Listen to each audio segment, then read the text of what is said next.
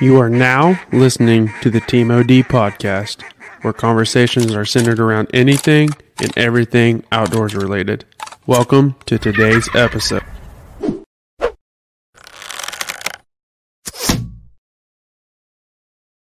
What's up, everyone? It's Wednesday, and we have a new guest with us. We're excited about this one. This guy has a bright future, in my opinion, in our industry, and we're hope that we can watch him grow because we've been following him pretty much almost from the beginning till now, and what he's done is crazy. So with that being said, here's Drew with Bullpath Gear. Drew, how are you? I'm doing good, man. And first, I do want to let you guys know that it's an honor for you guys to have me on because this is pretty cool. This is actually like the first podcast for Bullpath, and hopefully, this is a probably good history to look back on and see how far I came. So yeah, thank you. No problem. Yeah. We love having you, and so this is our episode 6. So we're just getting started here on the podcast ourselves. But I think it'd be neat from watching where we went or where we were to where we are. Because I mean, what, Drew, you're probably in your 20s too, I'm guessing? Yep, 25. I just turned 25. So, yeah. So Gunner's the young one in the group, and I'm the grandpa. 23. So I mean, what will 5 or 6 years, this will be really neat to look back on. So I really think we have something special in this industry going. And anyways, I can go on about that, but all I gotta say is there's not too many young faces in the game right now, and the people that I know that are our age, they have it going. So, anyways, so let's go ahead and get started. Let's dive in right to our first topic. Drew, tell us how you got started in the outdoors. Okay, so I didn't grow up in the outdoors. I would assume like how you guys grew up, probably really young. You guys been surrounded it probably by your entire life, along with a lot of other hunters. But for me, it all started. I mean, I guess I was young. I never really got to hunt at all. But growing up, my dad was a prison guard for one of the state penitentiaries here in Ohio. Oh, wow. Yeah. So any event that we would go to, like they would hold softball events for all the state prisons against like all the COs. And every time I was around any of my dad's friends, they would always be talking about hunting. And then eventually, I'd go over to their house sometimes for events as well, like UFC fights back in the day or whatever. And as soon as you walked into their house, you see big bucks on the wall and everything. And that always kind of intrigued me growing up.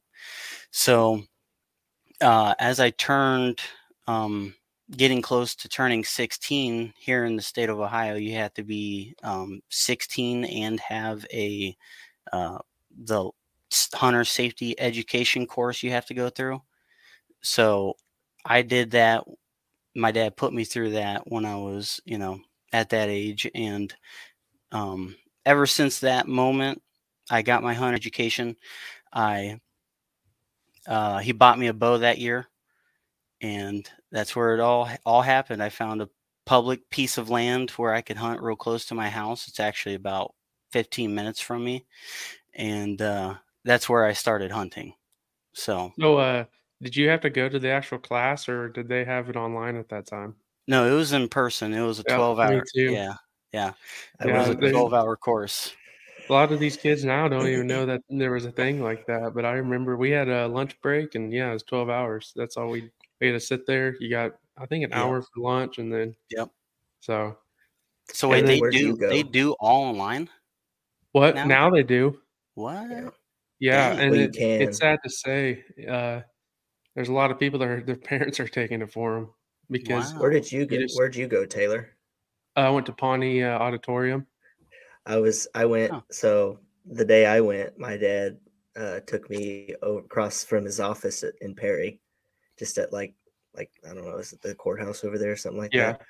Yeah, that's where I went, and it was like a 12-hour ordeal too. And at the end, they're like, "Oh, here's this big test," and they had everyone else grade it like you passed. How you did in like elementary school or whatever. You pass your test back up, but other kids grade your test. Yep, that's what happened at mine.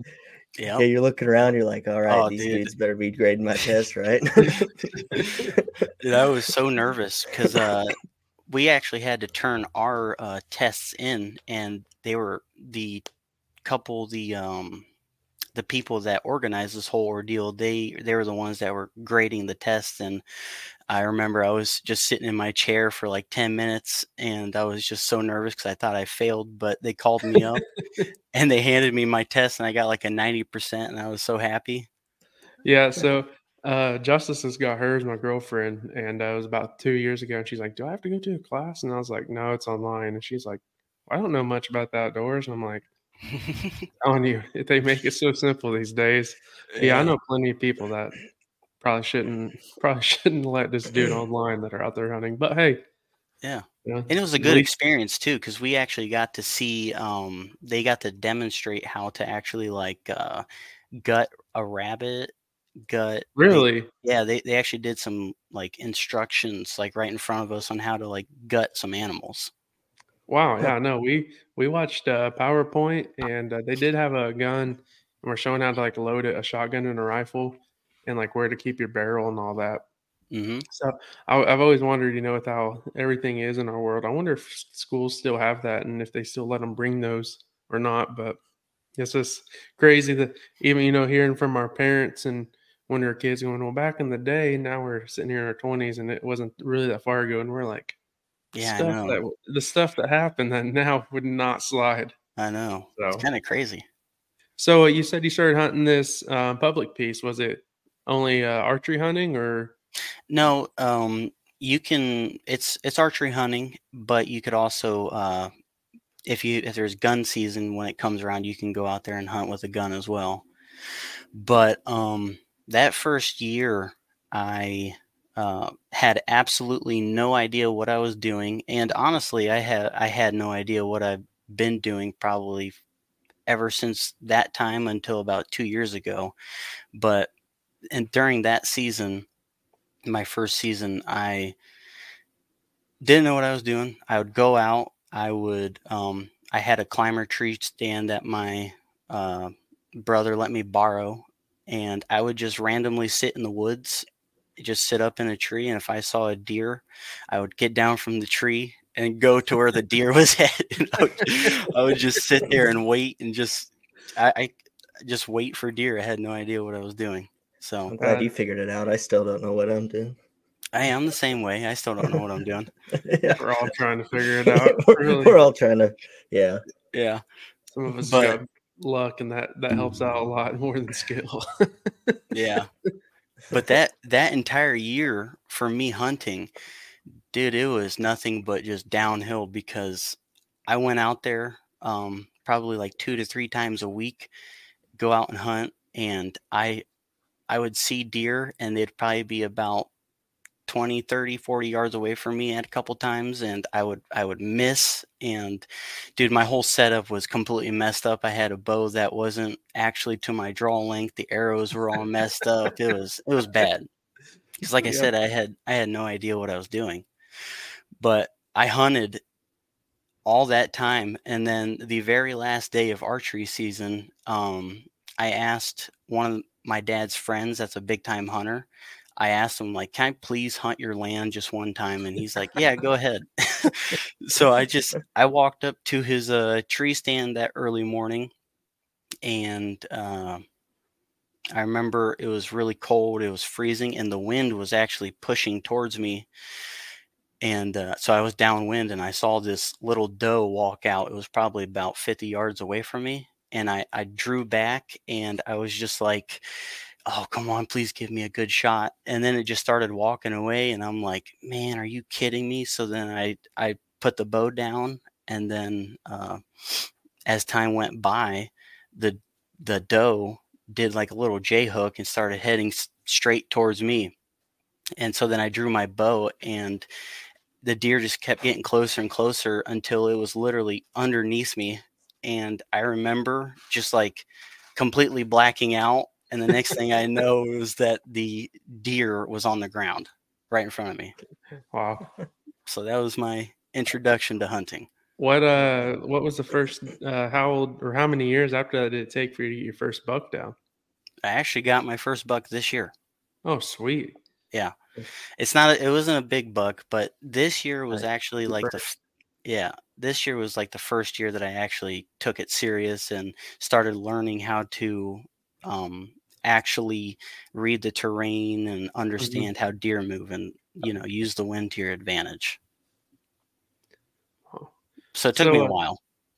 Hey, at least you learned. I mean, that's part of the experience, At least you have something to look forward to and keep building on. That's what I love about the game is there's always something you can learn and get better at. So and it's kind of crazy just because like it never really occurred to me like as I was growing up hunting, it never really occurred to me to like try to understand, deer movement and how to like utilize a harvest. And I never really thought like that for some reason. So I'd always go out into the woods and kind of just waste time. I was going to say, like, a lot of people just like to get out there. Like, one of my grandpa's best friends, we've talked about him for too, Blaine. I don't even know if he takes bullets with him.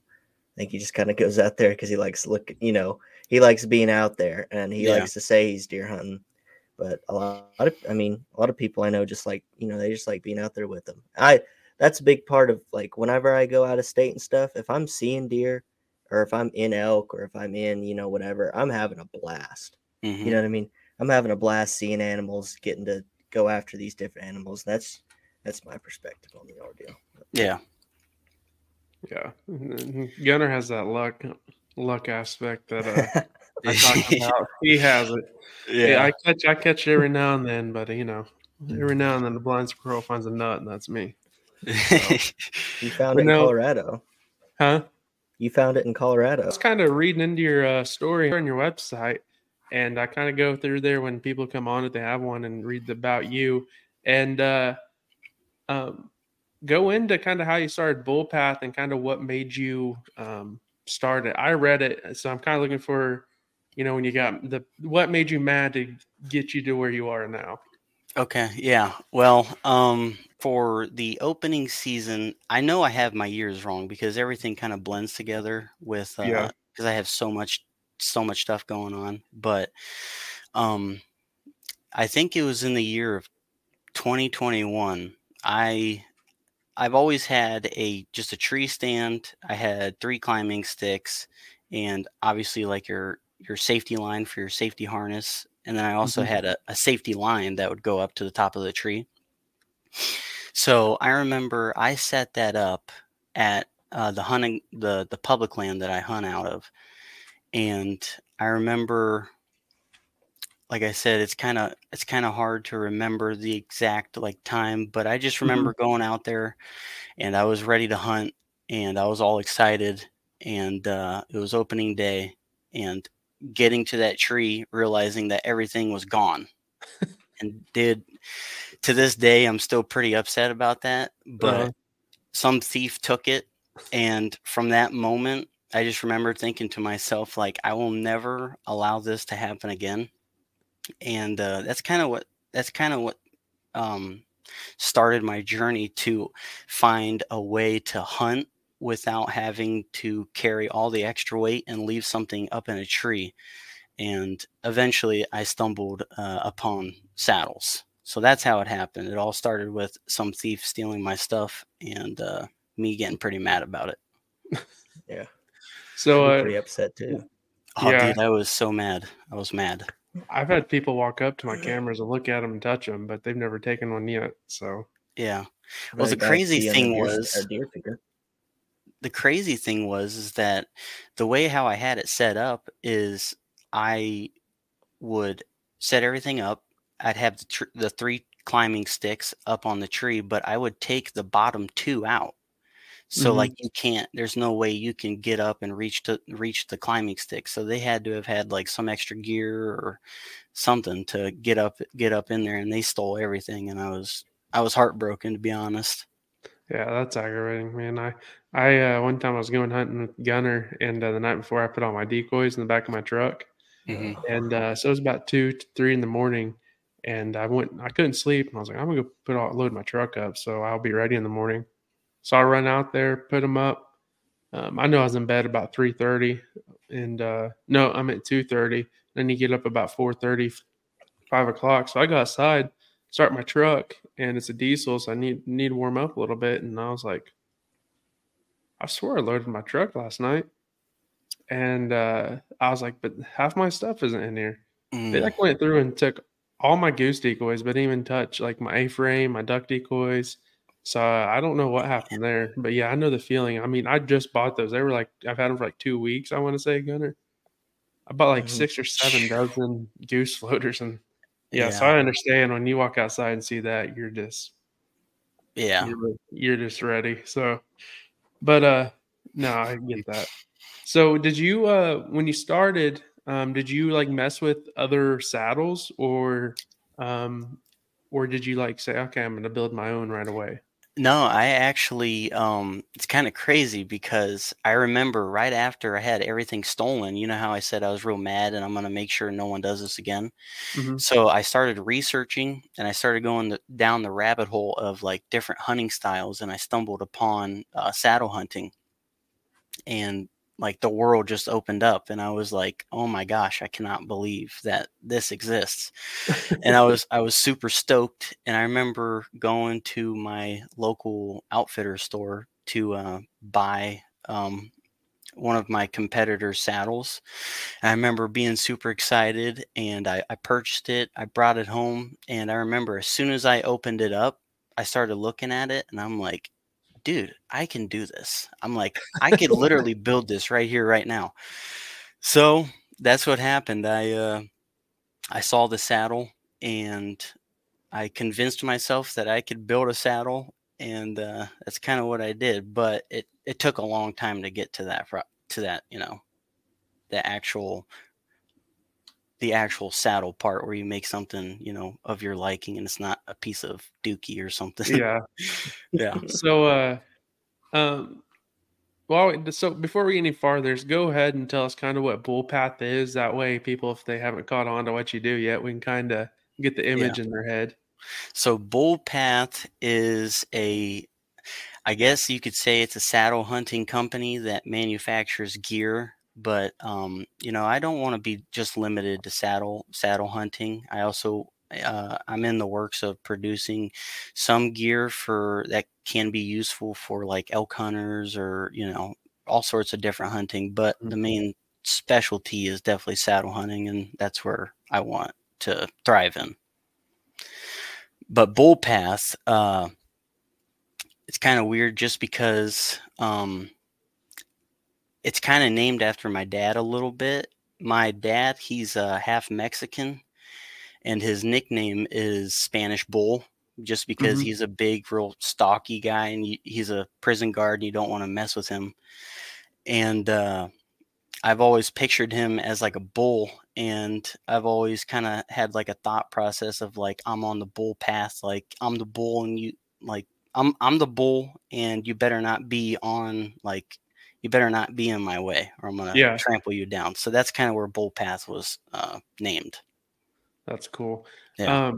If anyone hasn't looked, his logo, it's a buffalo, isn't it? It's a bison. It's a bison, yeah. Yeah. And it has a flag around the front or third of it. It's super cool. Mm-hmm. So I love your logo. Every time I look at it, I'm like, man, that's so cool. No kidding. It sticks out. That's sweet. So you got into it. When did you decide, all right, I can produce these and people are going to like this? Like when was that aspect? So it was between me wearing the competitor saddle, me using it, actually hunting. It actually made me pretty upset that it made me really upset that once I started using it, that there was a couple flaws that upset me. There were certain aspects of the saddle that didn't feel good, and there was some things that I felt like was missing that could help me, you know, during my hunt. And then I remember purchasing one of their other products. It was a pouch. And I remember just looking at the pouch and everything because I was obsessed over it. And I remember reading the little label that said "Made in China." So that really that made me really upset. I'm like, man, I thought these guys were building everything here in America and whatnot. So then I'm like, screw it, I'm gonna start building this stuff So that's how it really happened. And just anger, to be honest. Yeah. So while we're on the subject, you actually, everything that's on your saddle is made in America, isn't it? Or no, not everything. There's one portion of the saddle that is not made in America, but everything else that we offer, as in like the bull pack or the sand pouch or the tree tethers and the lineman's rope, it's all made in America. So, yeah, and you told me on the phone, if I remember right, the one thing that isn't, it's because there's not someone here, or it's really expensive, right? Yes, that is correct. It's the tubular webbing here. I'll actually grab it real quick. It's this portion of the saddle right here. It's the tubular webbing right here that I cannot find to be made in America for something that I would like to utilize onto the saddle. Right. So that's one of the biggest issues that I've been definitely running into, is that kind of stuff. But everything else is American sourced. And hold your hands up like that real quick for me. And that's what they're made by, everyone. If you didn't know, it's him and like 3 people. It's my dad and my girlfriend. Yeah, and you. So yeah. So that's another crazy thing that I really respect of you. It's made in your facility, and and as time passes, from our last conversation on the phone, it's like you want to get up to a little bit bigger facility, but you never want to leave your roots of where it's made and how it's made. So that is so awesome about you. I was going to ask how many. So any great inventor has to go through models, right? How many models did you go through to get to where you felt, you know what I mean? Like how many times, you don't have to go like, oh, it took 130 or whatever, but like how many models did it take you to get to the point where like, I'm proud of this product, I'm going to put it out there? Honestly, it was 15. I don't remember the number, but it was, I have them stored up in boxes, but it was like that's 15 to 20 different models that varied in different dimensions. Mm-hmm. So I would have to say probably like 30 complete saddles, 30 or so complete saddles of like different dimensions and like different variations of the saddle, to where ultimately led to the bull threat saddle that we have. That's awesome. Did on the first one, did you hand sew it? Yes. No. I didn't hand sew it. I sewed it with a very cheap sewing machine that I picked up from, I think I bought it offline off of like Office Max or something along those lines. How nervous when you got up and the first time trying it, got up in the tree, were you like, please hold on? I know, honest to God, the first couple saddles that I made, I didn't trust myself. So I didn't use that. I didn't use it. So, and they were really ugly and I didn't want to use it at all. So I didn't want to test it. But the weird thing is I didn't know you needed like an industrial sewing machine to actually build, like a saddle or something else, like actually good stuff. Mm-hmm. So what I had to do is I spent $400 for a little sewing machine, and it didn't work out. The thread kept snapping. The needles would break off into the fabric because the fabric's too thick. So then I bought another sewing machine that is like considered, I guess, industrial, that can actually sew through lots of layers of fabrics. And that's when I started testing the saddle up in the tree. So your first test, were you about like 2 foot off the ground before you? Yeah. There's no way. There was no way I was going up any higher than that. It's funny. Were you just getting in it? Were you like doing one of those things, the little rocker, to make sure it didn't break? Yeah, well, I did everything that I could to break it, and it wouldn't break. So I thought I was onto something, and just kept going from there and improving the design and improving the thread quality to make sure everything holds together. And yeah. So if someone didn't know you and came up to you the first time and asked you, what is Bullpath's message? How would you answer that? It's uphold principle. That's my message. just because I stand behind that. And I don't know do you guys have any idea what I mean by uphold principle? Because I don't feel like a lot of people do. No, explain it. Okay, yes. Well, uphold principle to me, it means to uphold and to never deviate from your own value system, morals, ethics, everything along those lines. And to be honest, I don't like people that just go with the flow. I don't like to rock with people that really don't have a backbone or stand for anything. So that's what I mean by when I say uphold principle, just to make sure that you're a good person, making sure that you're trying to improve yourself day by day, but just making sure that you uphold the standard that you set for yourself. Right. But I do want to have a caveat that everybody is human. There's a lot of actually everybody has a bad past. There's skeletons in our closet. So you have to remember that we're not perfect. We're always going to not be the best version that we can be day by day. But I feel like uphold principle is a good message just to, possibly motivate somebody to just keep on pushing and keep being a good person. Oh, absolutely. Yeah. I mean, if someone says they haven't had a low in life, I mean, it's coming. I mean, if everyone has had nothing but a high in their life, then yeah, they're lying, or something's gonna come. And I'm sorry to say like that, but I thought for a long time as a kid, I was like, oh, this is great, and then it didn't get so great for a little bit. So yeah. So yeah, and like I said, we all have, like you said, not me, we all have skeletons in the closet, and that's one thing. While we're on the subject, I know it's way off where we're talking about, but if you can't, if you're around people that have those in the closet and you can't forgive them for it, then there's a problem too, because everyone's trying to get better, and I have mistakes. I have some big mistakes for my age, but I'm telling you, I'm pushing through. I've been called about every word in the book, but hey, here I am. I've washed my hands clean. I know where my faith is, and I'm living. So, but that's how it should be, man. Oh, absolutely. So, what would you say some of your biggest struggles have been with the company? Well, man, I could say a lot, like almost everything, to be honest, because it's kind of hard to put into words how hard it really is to somebody that has never really sewn, or I don't know if you guys have sewn. Have you guys sewn? Yeah.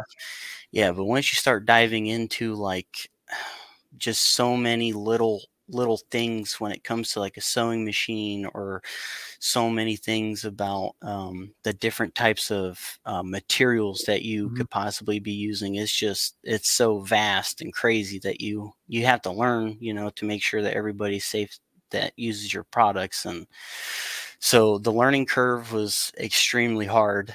I'm talking very, very hard, because you're not going to get it in one day. It took me months and months and months of trial and error every single day, 10 plus hours a day, just trying to get something down, So there's that.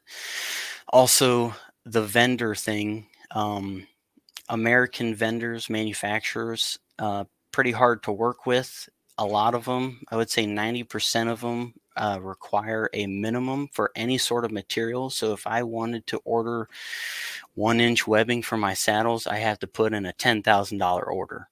Holy cow. Yeah. And that's what sucks. So there's that. Also, there's been 2 companies that I've worked with that didn't do that, but then they went out of business. So I'm sitting here scrambling to find a replacement for a key component of our saddle. So there's that. That one has been really challenging for some reason, but I've just recently partnered up with a manufacturer that will be supplying us with stuff that hopefully, keeps us going and not have to worry about that kind of thing again. So there's that. And then I would say on like the internet side, social media content is definitely, That's rough. It's one of the hardest things there is. Absolutely. People do not understand that. And I'm like, it's a different animal. It's not just posting a picture. It's posting the picture, making the caption, using the right things to get someone else's attention. I mean, it's as soon as you got it, something changes, and you're like, what happened? I literally just got a 200 something likes, or 80,000 views on this video, and now I'm getting 5. Like, what? Yep. You know, and that's what we struggle with. Some of our better videos, in my opinion, do not have near the views of some of the other ones. I'm like, how? I know. But it's all it's wording, hashtags, keywords, and you know, for instance, like we have a coyote hunt video out, and I was in a tournament that weekend, so I really wasn't there to video, but I tried my hardest, and I got most of them on shot. Might not have been zoomed in, but I put on that, and then I put kill shots only, and dude, it took off, and I'm like, well, everything's gonna be a kill shot only from here on out. That's what it says. But no, that's great. It's definitely a different animal that people don't know about. Yeah. Do you run your own social media? Yep. You do? Yeah. Yep. I figured you did. I just figured I'd ask. Yeah. I heard about you from Jesse McDermott, actually. Mm-hmm. He's a pretty good friend of mine, and he's all about the get after it public land saddle stuff. So that's where he heard about you, and then I heard about you through him. So you're growing somewhere. There you go. Yeah, that's what's cool, man. It's getting crazy. Just giving you a positive outlook on your social media there. I appreciate it. Yeah. Would one of you think another problem you have is it hard to getting people to trust you versus the other companies? Is that a kind of a struggle you have since you're newer? No, not really, man. I'm not overly worried about that, just because my thought process is the results will show, and you know, I'm just so passionate, and I don't know, man. I just trust the process. I'm not overly worried about it. I know I'm still very, very new and fresh. So obviously people aren't going to be hearing about me or buying my stuff as much as they would with the other people. But once you realize that once I start getting bigger and I'll be showing like how we build the saddles and everything is made here in America, I feel like the results will show for itself. So I'm not too overly concerned about it. Yeah, that's one thing you can't get worried about that I learned is I don't even look at the views on our stuff anymore, because you get down, you're like, what? You just got to keep trucking and your time will come. And that's me and Hunter's advantage, or me and Gunner and Hunter's advantages are super close. And that's what I talk to them all the time. You know, they were like, just keep pounding away. You know, our time will come. And that's what, I believe in it. It's going to come eventually. And worst comes to worst, we've built this friendship with people that you can't pay money to get those. So, but no, keep it up. Like I said, I've watched you growing over in the last about year and a half through your social media alone, and just watching your videos and just seeing how you talk. I mean, you're getting way better there too. So I'm not saying you're a bad talker, but from one of your first videos to like the one you put out today, how confident you are behind it. Oh man, you're getting there. Yeah. Or there, in my opinion. Yeah. But yeah, that's my biggest thing for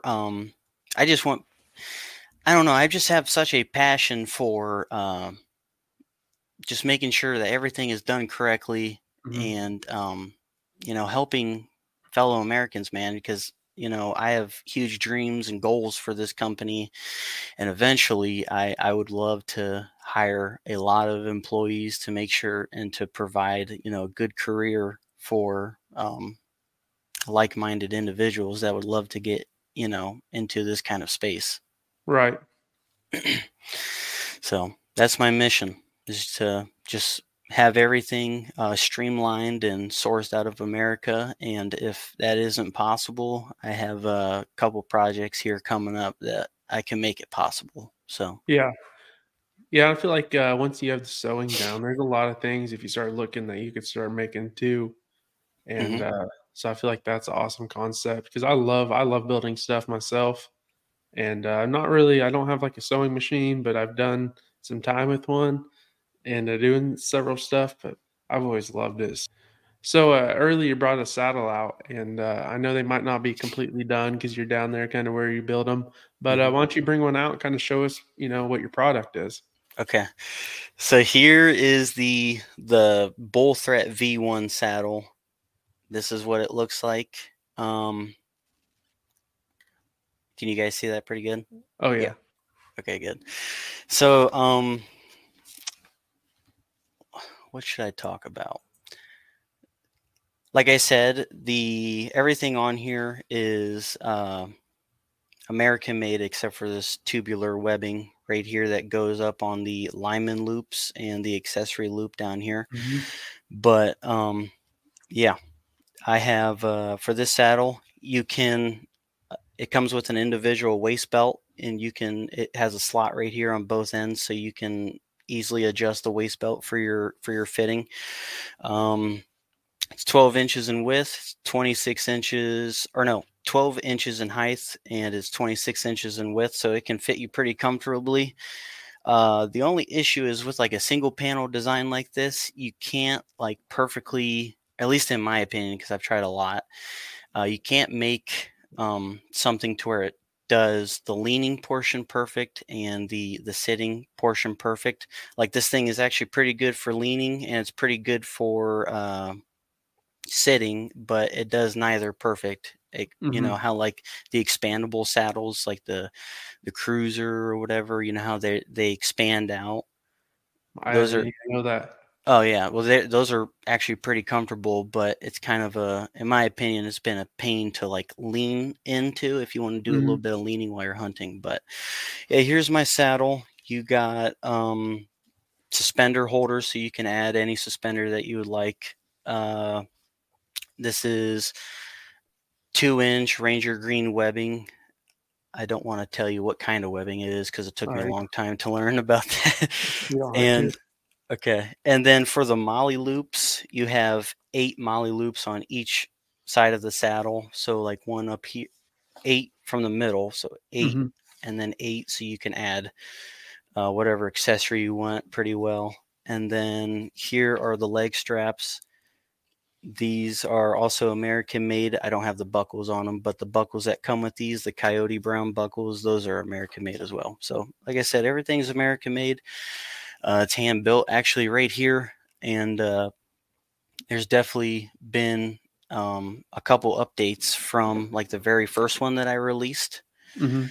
Like the very first Bull Threat saddle that I did, these molly loops were actually much longer and wider than what these are right now. I just found that if you have them a little bit shorter, like close to 1 inch to like 1.5 inches, those are about perfect to easily attach whatever gear you want onto your saddle.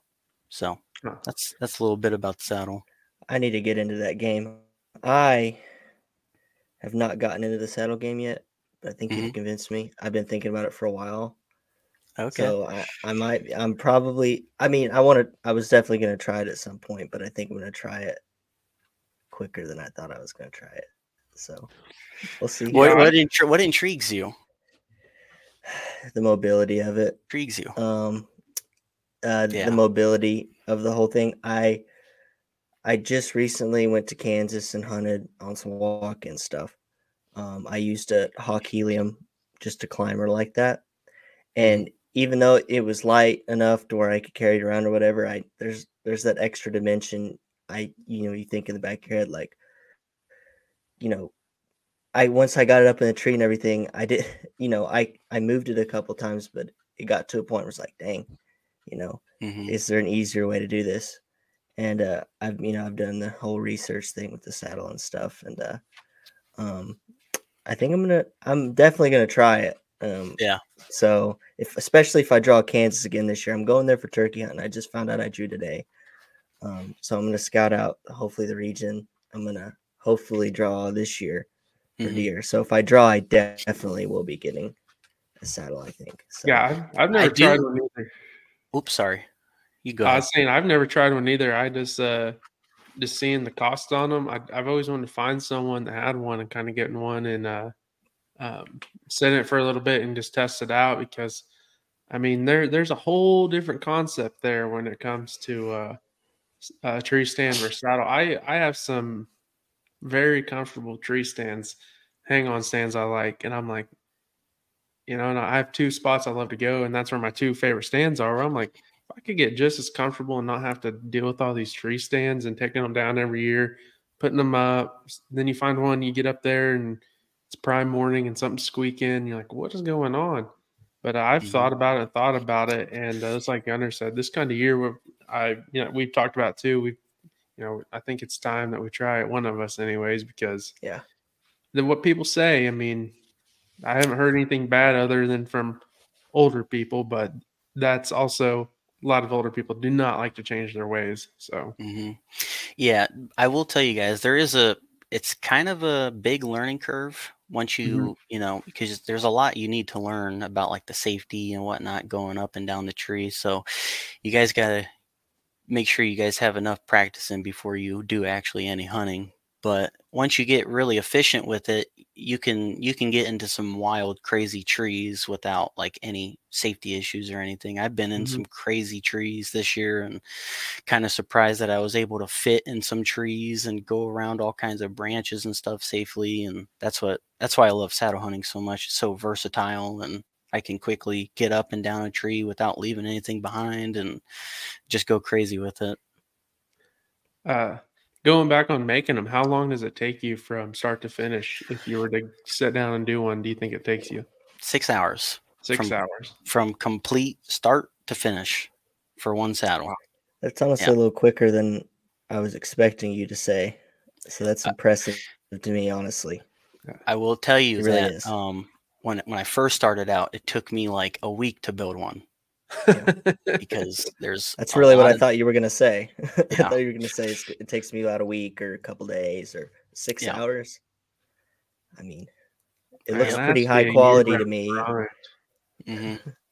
I will tell you, there is a system that I have, gotten down to where I can be a lot more efficient than what I used to be.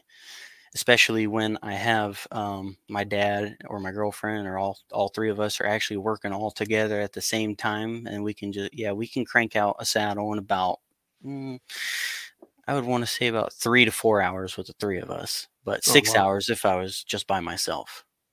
Wow, yeah, that's a lot. I mean, I was expecting around that, but man, that's a lot of time. Yeah, it is. Do you get do you guys have to stay constantly on the grind to putting them out so you don't get behind, or? Yep. All the time. Yeah. Yep. And that has definitely been, another issue where we do get behind. Yeah.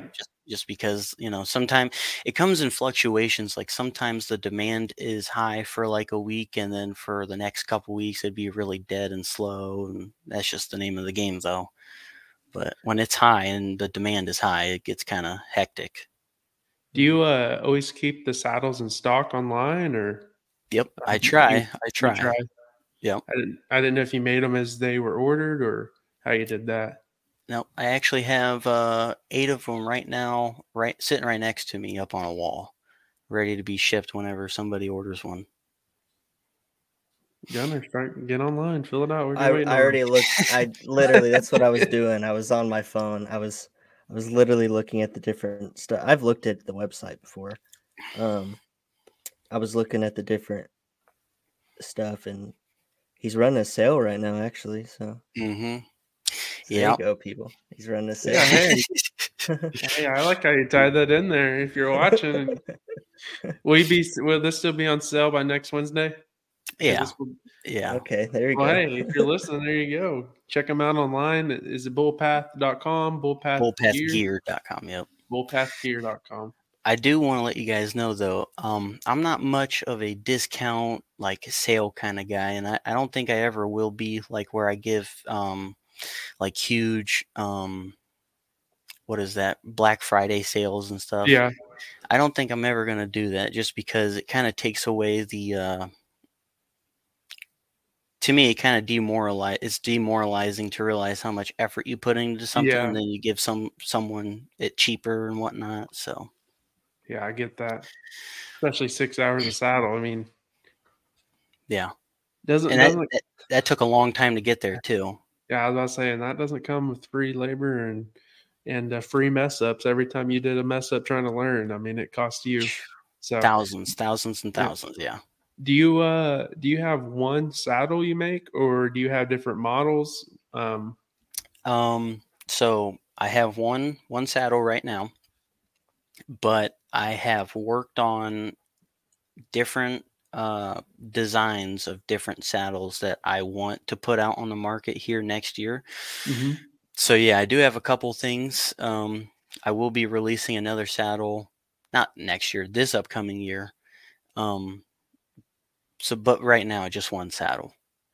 And then I know you came out with the pouch, and then you also come out with like the back support, the back strap support. Yep. So tell someone if they didn't know what the back support was. Tell us what that is.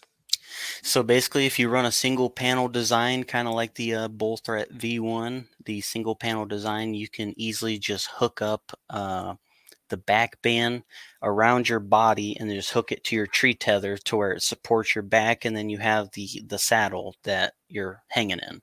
Mm-hmm. And it does provide a lot of comfort and stability when shooting, and it eases a lot of different kind of pains that you might go through, like lower back pain or something along those lines. Yeah, it's kind of for lumbar support, isn't it? Yep. And then the pouch, it's for your ropes, isn't it? Yeah, we have two pouches. One's like a lumbar bag that you can put on the back of the saddle, mm-hmm. which I call the Bull Pack. And the other one is called the Sam pouch, Stiff and Mighty. Yeah. Yeah. That's one I've seen the videos of you trying to beat up, and it just does not give. Yeah, it's an awesome pouch. So the reason why I made that is because one of the pouches that I received, like I said, from the competitor, mm-hmm. every time I would try to put my rope in or out, just when I try to put my rope into the bag while I was up in the tree, it always like fold the bag in itself. Yeah. And that would just make me super upset. So I tried and eventually made a bag where it doesn't do that. Yeah. Yeah. Yeah, I have a bag, my old hunting bag. Everywhere where I store my batteries, it's the same thing. Every time I reach in there, something would be in the way and I couldn't get it. And there's times that I needed that battery right then and there. Mm-hmm. Matter of fact, one of my videos, my first archery buck, that was happening. My camera died. He was walking in, and it took me, it felt like 10 minutes, but I know it was probably 30 seconds. But my hand, every time I put my hand in the bag, it kept falling in on me. So, yeah, yep. I get that feeling. It gets you so mad. Oh, and yeah. It's terrible. Yeah. Yeah. So. And it's always at the worst time, too. Yeah. Oh, absolutely. No, yeah. I know, yeah. When he started talking about that, I just got flashbacks from just about every time I've tried to reach into any bag, and it's like concaved on me, and I'm sitting there like trying not to get Steve anger on me, just like about to shoot this doe in front of me because I'm so mad, like you're gonna get taken out. I'm sorry, Bambi. Something's gonna get shot here because I can't get into my bag. But yeah. I feel exactly the pain you were speaking. So yep. But I will let you guys know it does happen occasionally if you go crazy with it, but it's not it. You can easily just pull the lip right back up, and it's not going to move on you.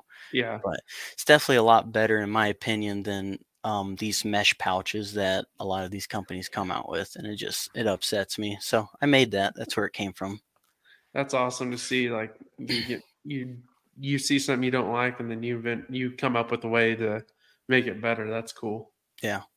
Yep. And I do that. I try to do that every single day, and I also love feedback from anybody. So anybody that, is listening to this podcast and you have like a saddle or any piece of gear from me, just please reach out and tell me like what we can improve on. And, I take feedback really serious because that's what's most important to me. Well, not even honestly, it doesn't even have to be your equipment. If you guys have something from a different company that you do not like and you wish could be better, holler at him. Obviously he's done it once, he can do it again. So yeah. But definitely holler at him probably through Instagram or Facebook. Probably is that where you want him? Yep, you can. Yeah, Facebook, Instagram. Facebook's Bull Path, and then Instagram is Bull Path Gear. Okay. And then on my website, you can find my email and phone number. Oh, sweet. We've heard quite a bit about you, and everything you say is great. So I guess my last question for you is kind of one of our keynotes that we went on our outline that we kind of skipped is, what would your goals be with Bullpath? Well, my goals is, to be honest, I don't like telling them to anybody, but I'll tell you one is to be the number one hunting manufacturing company in America and have everything just, streamlined through America. And I don't want any involvement in any overseas, no Mexico, none of that. And I want to set the standard for this industry. So that's my goal. Yeah, that's a big goal, and that's what that's some of the companies I like to buy from, or that's kind of their goals right there, and that just means a lot to me. I mean, I don't hate. I'm not saying I hate on anyone, but I mean, just from being from our home country is a rare thing, and I think that's something. If that speaks what that business is about, and that's what they do, I mean, that's just showing me that, hey, this is what our quality stands behind. We stand behind this. Here's our goals. And that speaks volumes. And when I make decisions, So, and go ahead. To be honest, even if you guys don't choose to support me at Bullpath, you don't buy our gear or whatever, just make sure you support people that have the same values as you and they uphold integrity and everything else. Like I mentioned, just make sure that you vote with your dollars, because that's probably the most important thing in our current economy right now. And just make sure that you're supporting people that are doing it right and not utilizing slave labor, like I like to say. Yeah, absolutely. I agree with that. But I'm interested in something hear something from you. You said you had to learn to hunt and fish and all this by yourself. Kind of what have you used for tools to teach you to get where you are, and to teach you over the aspects of hunting, the behind the scenes, stuff like that? All of it is YouTube. That's the one big source that you can learn almost anything from. And there's a lot of great there's a lot of great YouTubers out there that provide such great information that it's like I kind of have sat there sometimes and was like, man, I can't believe they're giving this away for free. So well, that was a key point here. So say, "Oh, I watch Outdoor Defiance all the time." No, you guys put out great content, valuable information, and I would say funny. There's a lot of people that put a lot of cool stuff out there to learn from. Oh yeah, I pretty much watch YouTube all the time just for. I like that you didn't have to watch commercials, but here recently the ads are unreal. Yeah. Yep. And then, but just the raw footage of what people have on there. A lot of times when I'm watching TV, you watch 5 minutes of the actual hunt and 30 minutes or 20 minutes of them trying to sell something, and I'm like, listen, I can't afford that. So when you watch the people online, you connect with the people that kind of are in your range of being able to get stuff done, because there's like. Some people are like, if you don't have the best bow, you don't have 4,000 acres, you're going to have a hard time. And I'm like, yeah, I'm not watching you. Yeah, exactly, man. That I came from humble beginnings where my first bow was, I think it was like $400, and all the things that I've acquired for my hunting gear and whatnot has been through hard work and sacrifice. So it's like I don't really I don't stand with the people that kind of do that kind of stuff. Yeah. Yes. When I had my first bow, my knock point, because it was my dad's bow, it's a bear bow, like a 92 Fred Bear is when they still called it Fred Bear. Yeah. And my knocking point for my vein was on my ear back here. That's how far back I was like this. There were so many times I would go in with slap marks from the strings on my face, catch my nose. Like, it was a big learning curve when I started shooting, because I'm telling you, it was way back here. And I was like, then I had an old, like a True Glow, or Gold something site, and I don't know who my dad took it to adjust it for him, but like all the Allen screws on there were all stripped. So like if you wanted to sight it in, it was like you only had one and it could move it the whole thing up and down. You couldn't move. There was one pin, it was the bottom pin that forever I kind of tried to move it for like 30 yards, but then I was like, well heck, I could take that one out, put it up top. So I had like a 20-yard pin, and then the one below it was touching it. So like you had this little gap to look through because I couldn't adjust the second pin. And so it went 20 and then it went to 40. Between there, it was one of these things. Yep. So I remember the struggles, man, the amount of deer that you miss. That many times you go home and you're like, I'm selling everything. If it looks like camo, it's getting sold. Heck, I still miss That's how deer. it What is. you talking about? Huh? I said it's okay. Everyone misses deer, but I'm trying to think. I've had a nice streak here. I had a really rough go at it after I killed that big deer. Like, yeah, I was missing. Like, I had a rough bow shooting go at it, but I figured it out.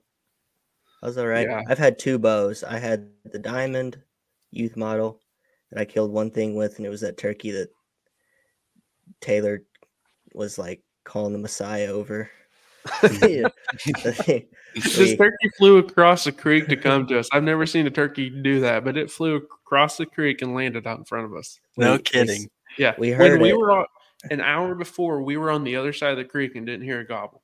No kidding, man. And we came to the other side because this place is just always had turkeys. Well, normally it'd been on the north side of this creek, and we were like, okay, so we were really hunting that hard.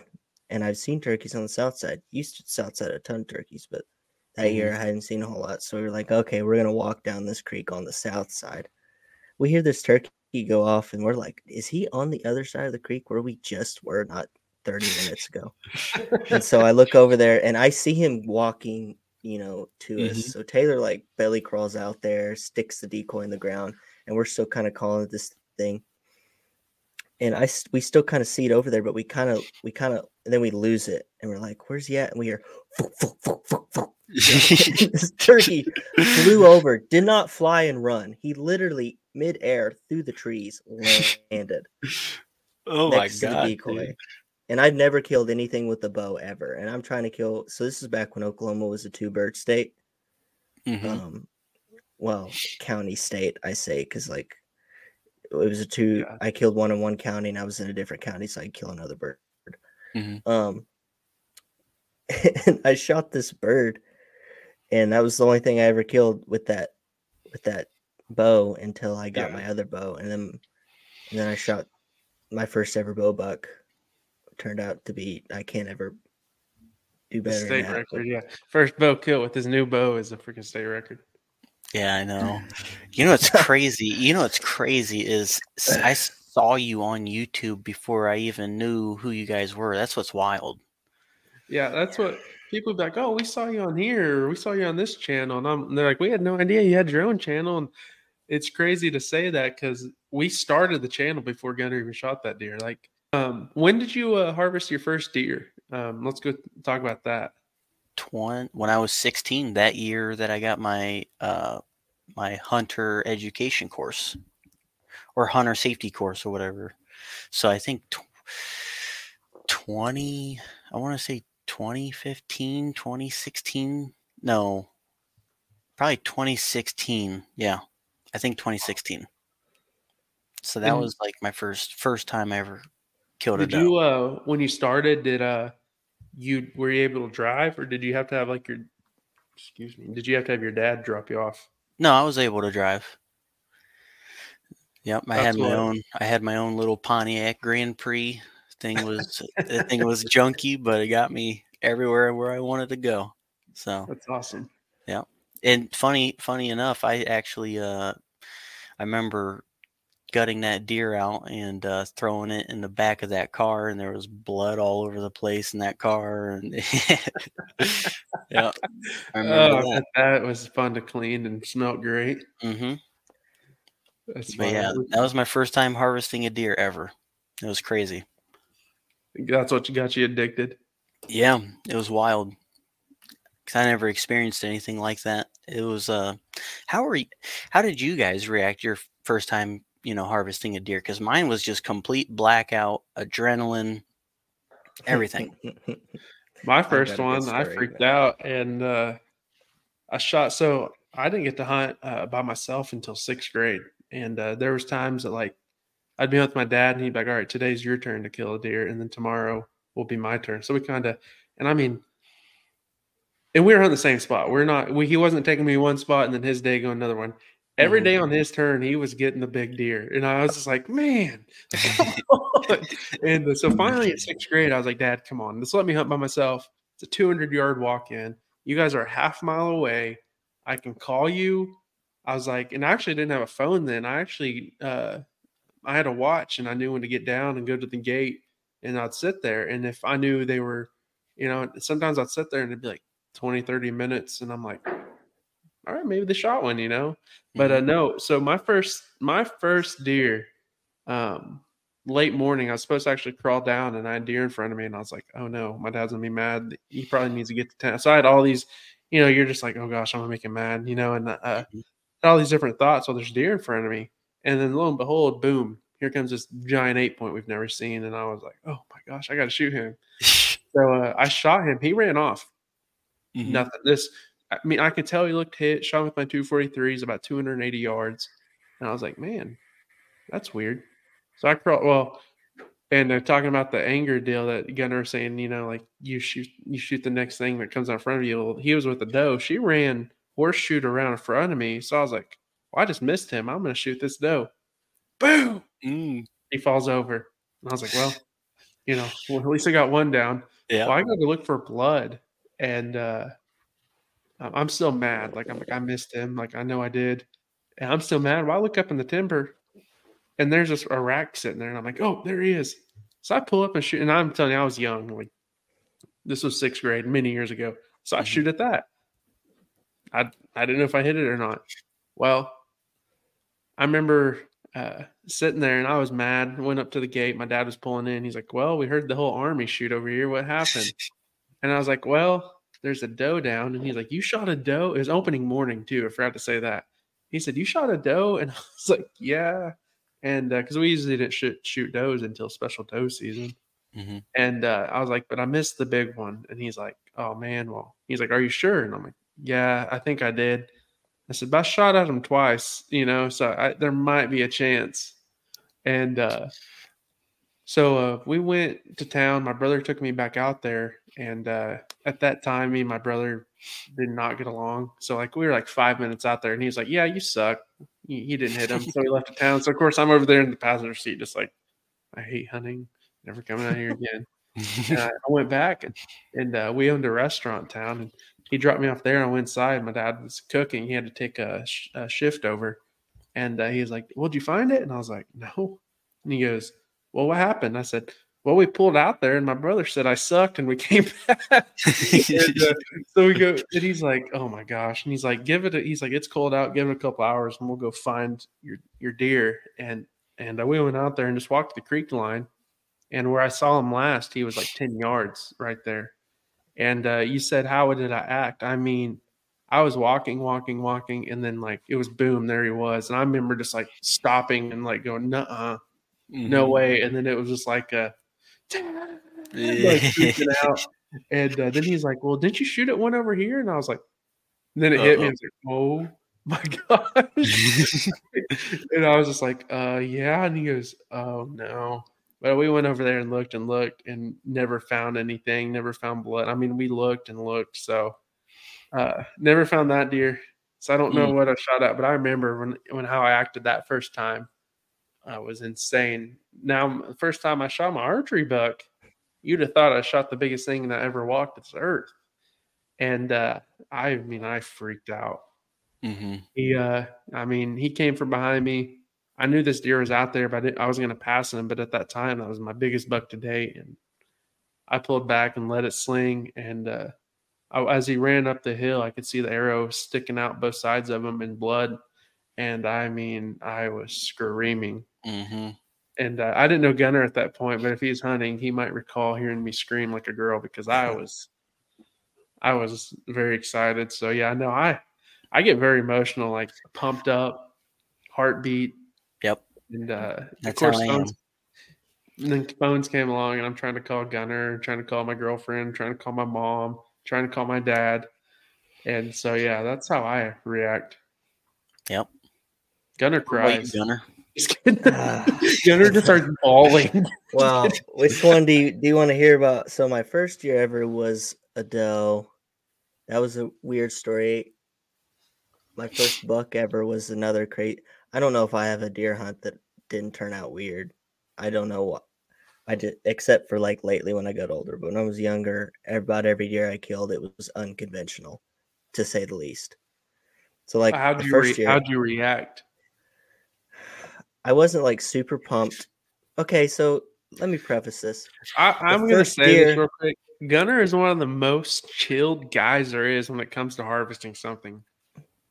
He is the most laid back, chilled. Like he'll tell you what happened. You can tell he's a little pumped, but like sometimes I'm just like for instance, the time he called me and told me he shot, he told all I could hear was big 8. So I thought he shot his 8 point.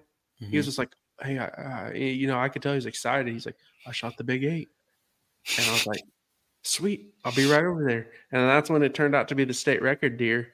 And but when I got there, he was excited. But when he calls me, I mean, I'm telling you, it's just like this. Hey, I just shot one.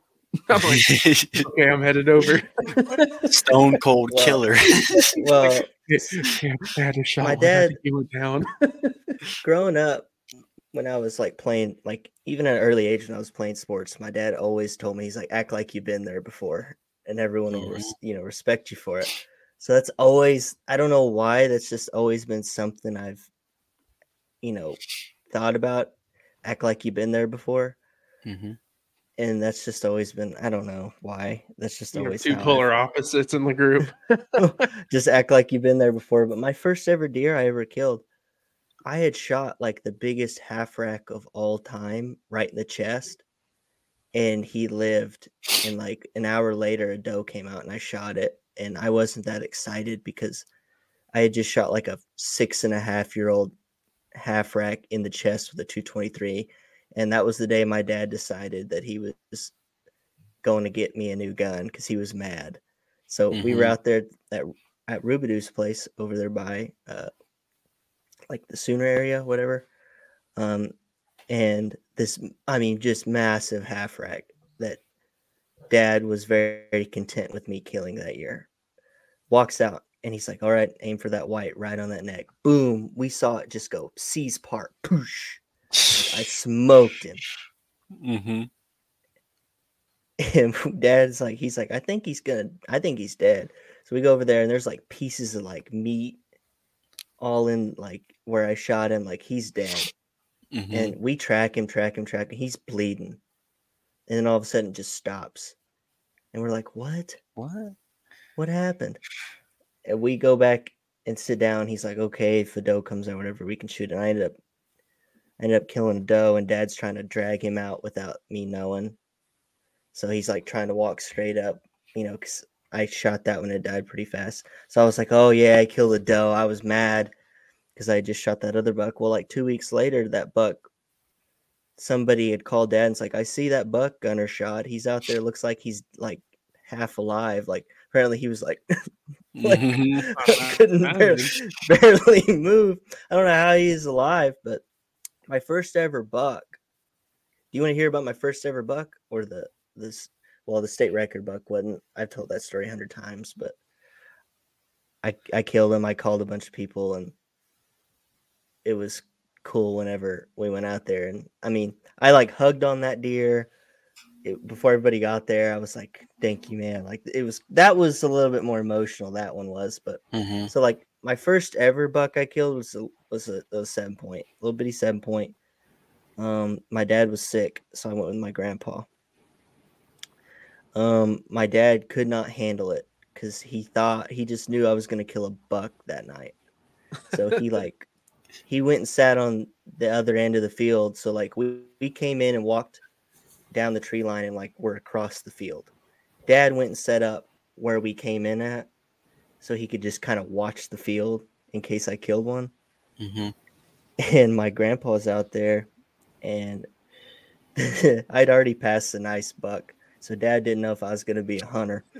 He's like, I don't know if this guy's going to want to kick. He's like, how's this guy passing deer? I'd already passed one. To my defense, if I remember right, I couldn't hardly see through the scope very well. So yeah. I got flustered, I think, is what ended up happening. Mm-hmm. But anyway, this 7-point walks out, and I'm like, all right, this time, it's time. and G-Paw's like, all right, take your time, stay on him. Boom, just sack of potatoes, drops him. And my dad comes running around the corner. Yeah! I'm like, you're here? He's like, yes. And I go out there. I run out there. And we all run out there, and that was I was my first ever buck. Mm-hmm. I still have his antlers somewhere, either here or at my parents' house. I still have them. I wrote the date inside. We just skull capped him. I wrote the date inside there, so I remember, when I killed him and everything. And yeah, that was fun. That one. I've had some crazy stories though, but we won't get into everything. Yeah, Gunner's had some unreal stories. Thank you for coming on tonight, Drew, or this evening. By the time people hear it, it'll be morning. But thanks for coming on. If there's people listening that kind of want to check you out or buy any of your saddles, where can they go for this? Instagram, Bullpath Gear on Instagram, and then Facebook, Bullpath. You can buy any gear that we sell on those platforms, or you can go to our website at bullpathgear.com. Sweet. So if you're on YouTube, they'll be in the description below. And like I said, Drew, thanks for coming on. It was a pleasure. It's been awesome watching you grow. And definitely Gunner and I are going to try your saddles. We've been talking about it for 2 or 3 years, and I think it's time. So, but thanks for your dedication and the quality that you put and the quality and time you put into your product. Mm-hmm. There's some people that don't really care. They're just more about the money. And in my eyes, you're not. You're about, I'm going to put a product out there and it's going to grow. Yeah. And so thank you for that. Thank you for your dedication. And thanks for coming on tonight. It meant a lot.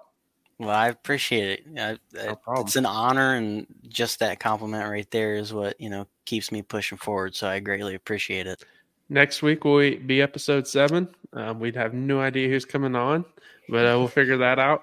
But no, if you guys haven't, we talked about this 2 episodes ago. My Outdoor TV. If you guys watch that, use promo code Outdoor Defiance, and you get a free month subscription. And so all you got to do is go in there, and like I said, in the promo code, put Outdoor Defiance, all one word, if I can get everything out right. And you'll get that subscription for a month. So you guys go do that. Go check out his socials. Go check out our socials. We're about to have a turkey hunt up on YouTube. So until next time, this is Gunner right here. Oh, let me get my finger right. This is Drew. And peace out.